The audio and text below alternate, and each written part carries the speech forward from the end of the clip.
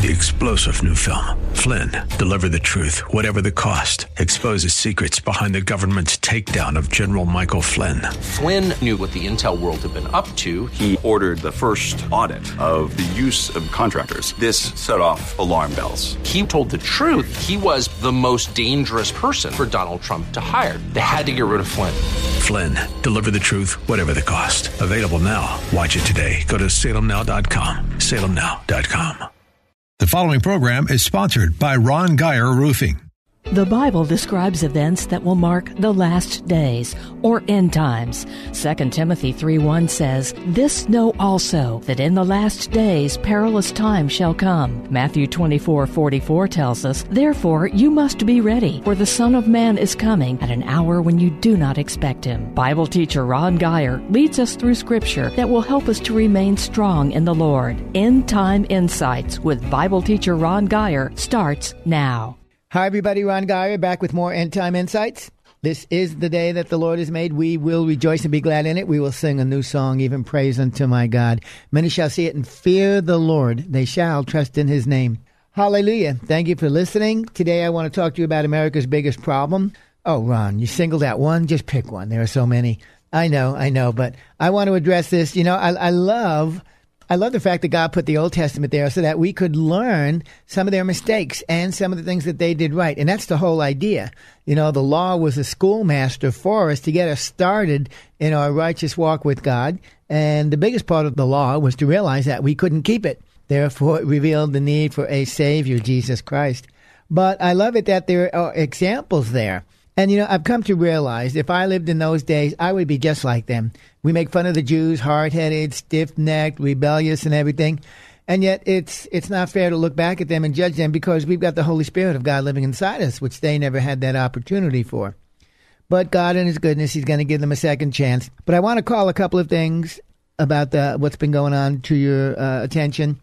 The contact tracking, contact tracing, whatever you want to call it, that is going to take away more of your freedoms. It's going to monitor you. It's going to infringe greatly upon your personal freedoms.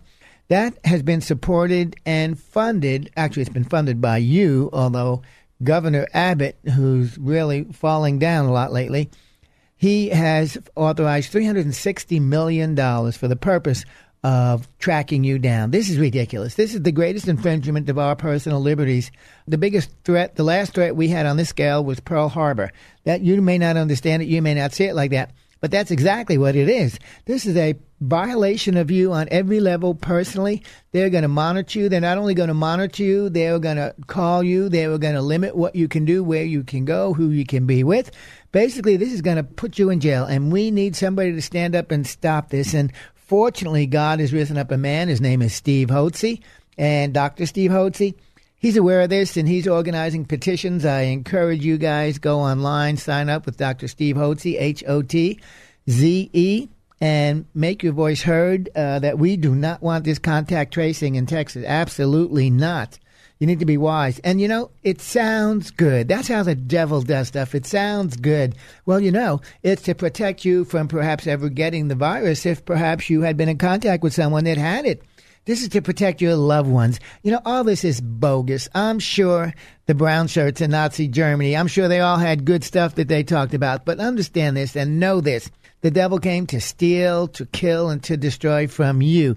Whether it's a freedom, whether it's a family member, whether it's a faith, whether it's your health, he is after anything that God has given you. And don't forget, your American freedoms, they do not come from your government. They come from your God. And so we need to be on guard against this stuff. The other thing going on, of course, is the murder of that man up in Minnesota. We're praying for quick justice upon that rogue police officer. I don't know what he was thinking. But what you see going on there, you see all this violence going on, and it's not protest anymore, it's rioting. And understand something, that these rioters, 70% of the people that are rioting don't live in the area they're rioting, don't live in the place they're destroying. That's why it's such wanton destruction with no restraint. They are paid for it. They are hired by people who are out to destroy America. And just like the contact tracking, which is after your freedoms, so too are you paying for this. We're funding both of them with our money. The government has so much money, viewers, we've got to rise up. I tell you, we are on the edge of civil war. Something's about to happen very soon. Be wise. Be prayerful. Christians, we behave in a certain manner. We don't riot. We don't destroy. But everything begins with repentance and prayer. I want you to know this. The very first move of God towards us as people, always, it's a move of grace. Amen. Yet, conversely, the very first move we ever make to God has got to be repentance. God's first move towards us is grace. Our first move towards him is repentance. It is so important.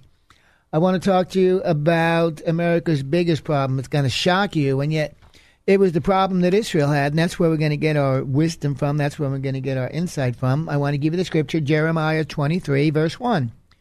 Woe to the shepherds who are destroying and scattering the sheep of my pasture, declares the Lord. Let me read that slowly again. Woe to the shepherds. Many translations read, woe to the pastors who are destroying and scattering the sheep of my pasture, says the Lord. According to that scripture, Satan isn't destroying the people of Israel. The shepherds are. Satan isn't scattering the Israelites from their homes. The shepherds are. And once again, these are New Testament words here. Shepherd and pester in the Latin literally means shepherd. And so it's applicable to America today also because that's what's happening. If I may, Satan isn't destroying the people in the church. The pastors are.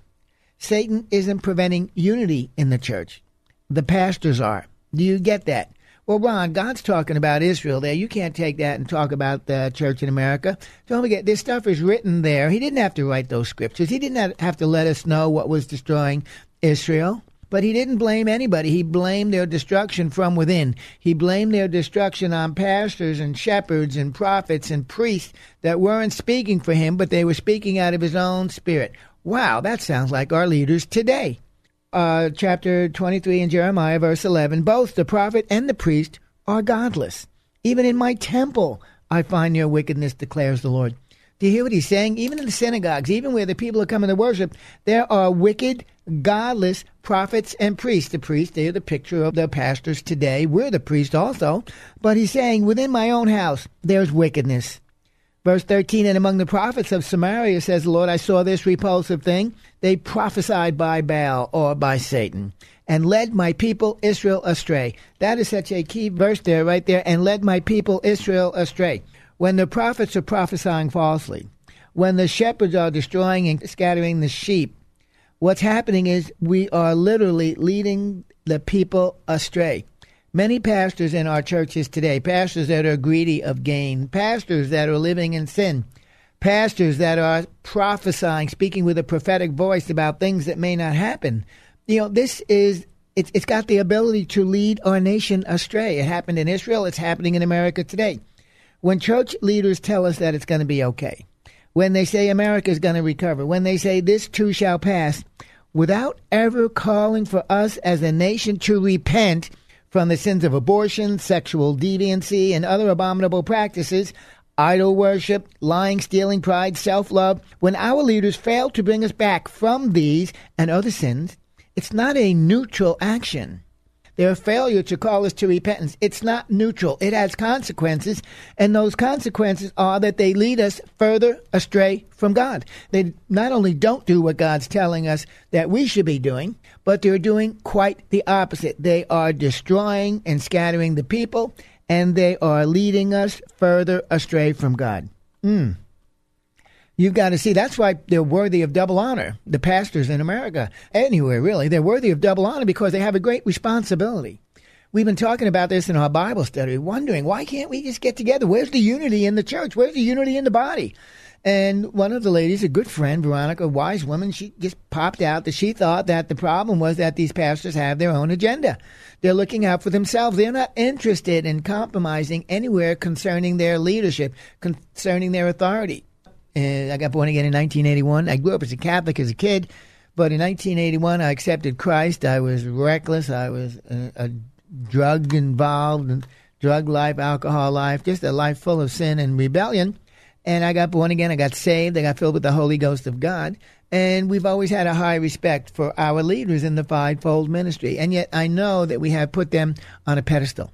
I understand that. And it's important that we recognize they're just men and women just like us, For years, the favorite scripture they were using was touch not God's anointed, meaning you couldn't call them out. You couldn't challenge them. You couldn't say anything bad against them. Well, America loses, I think the number is like 18,000 pastors a year. It may even be much more than that. Maybe it's 1,800 a month, whatever that translates to be 12, 18, or whatever, 16. That's over 100,000 pastors a year that are resigning from the ministry. And to me, I think that means that many people are walking in the pastoral ministry that really haven't been called. Because I can't see, once God calls you to something, how you could go back. You don't volunteer to be a pastor or a leader. Okay, God calls you and he anoints you for the task. Going back here to verse 14, and among the prophets of Jerusalem, I have seen something horrible, says the Lord. They commit adultery and they live a lie. Our leaders and our shepherds, they are living lies. They preach on faith. They demand excellence. But we had it manifested during this last 3-month crisis exactly where their faith was. It was missing. We celebrated Pentecost on Sunday week ago. And it's basically the celebration when God gives the Holy Spirit to the church to be our teacher, to be our leader, to be our guide, to be our advocate. No man comes to the Father except the Spirit of God draw him. He's called the Spirit of Truth. And yet he has not been allowed in our churches in the last couple of months since they've closed this down. And the problem is we didn't even miss him. We hadn't missed the Holy Spirit of God in our churches because he hasn't really been there, because we've been doing our own thing. There's been no manifestation of holiness. There's been zero manifestation of the power of God. And God said that he would confirm his word with signs and wonders following the gifts of the Spirit of God in evidence. The Bible says we should be laying hands on the sick. We haven't seen any healings. The Bible says that out of your mouth shall flow rivers of living water. We're supposed to be speaking life and speaking prophetically help and healing into people's lives. And yet the Holy Spirit, we didn't see much of that going on at all. I'm not even sure the conversions where people heard a 28-minute sermon on something and then they gave their hearts to Jesus in a 10-second altar call. I'm not sure what type of transformation takes place during that. I'm expecting to see the power of God unleashed in America, and we have another great opportunity right now. With the death of this man up in Minnesota, the church has an opportunity to come out and speak out and get out of the closet and give the saints something to focus on. Give them, whether it's a call to national repentance for the violence that we're exhibiting, whether it's a call to national repentance for the abortions that we've been doing. It's just so much time has passed and we've done nothing about it. Our leaders, they're living lives. They preach on faith. They demand excellence. Yet when the rubber met the road, they shrunk back from the confrontation. We've compromised our faith. We have been motivated by fear rather than faith. Don't you see what we're doing? We're scared of losing our sheep and our flocks, and our accounts are going to go down, our income's going to go down.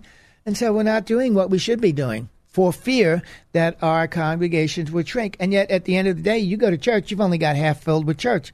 It's already shrunk. And all you've done is nothing. It's so important that you start getting back to the Word of God and doing what God's called you to do. Because of our cowardly positions, the church lacks the spiritual integrity to demand that our nation repent of our sins.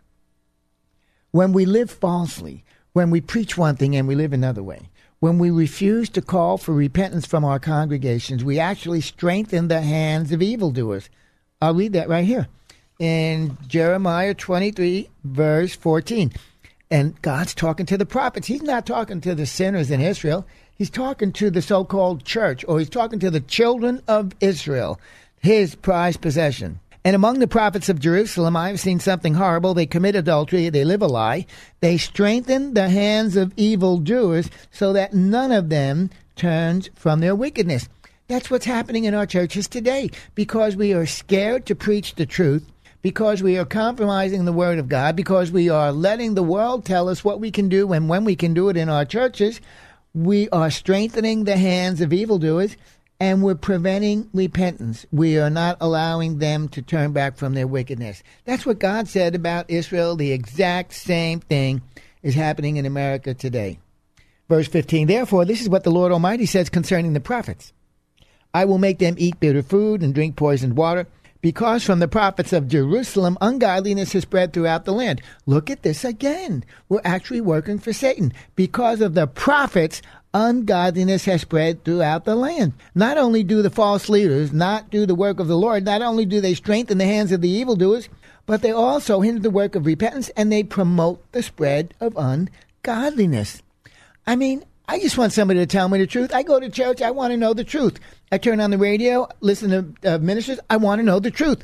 I know I can open up my Bible and get the truth. Thank God for the Word of God. Verse 16, this is what the Lord Almighty says. Do not listen to what the prophets are prophesying to you. They fill you with false hopes. Of course, there were real prophets back in those days. Jeremiah was one. Ezekiel, many others. They got their stuff in the Bible. Of course they were real. There were real prophets today. But you're going to know them because what they're saying will line up to the Word of God. I would love to tell you that America is going to be restored back to righteousness. I would love nothing better. I would love to tell you that there is going to be worldwide revival before the rapture of the church. I would love to prophesy to you that America is going to see an influx into the body of Christ. I would love to tell you that. Many of them are telling you that already. They're filling you with hope. That's false. One translation says that when you listen to them, they make you worthless. There is no biblical promise that America comes through this. There is no scriptural basis for believing things are going to get better. Absent a national call for repentance, it is impossible because God must honor his word. I don't care what the most famous preacher in America says. You have got to line up to the Word of God. If you can't line up to the Word of God, the Bible says that's not neutral.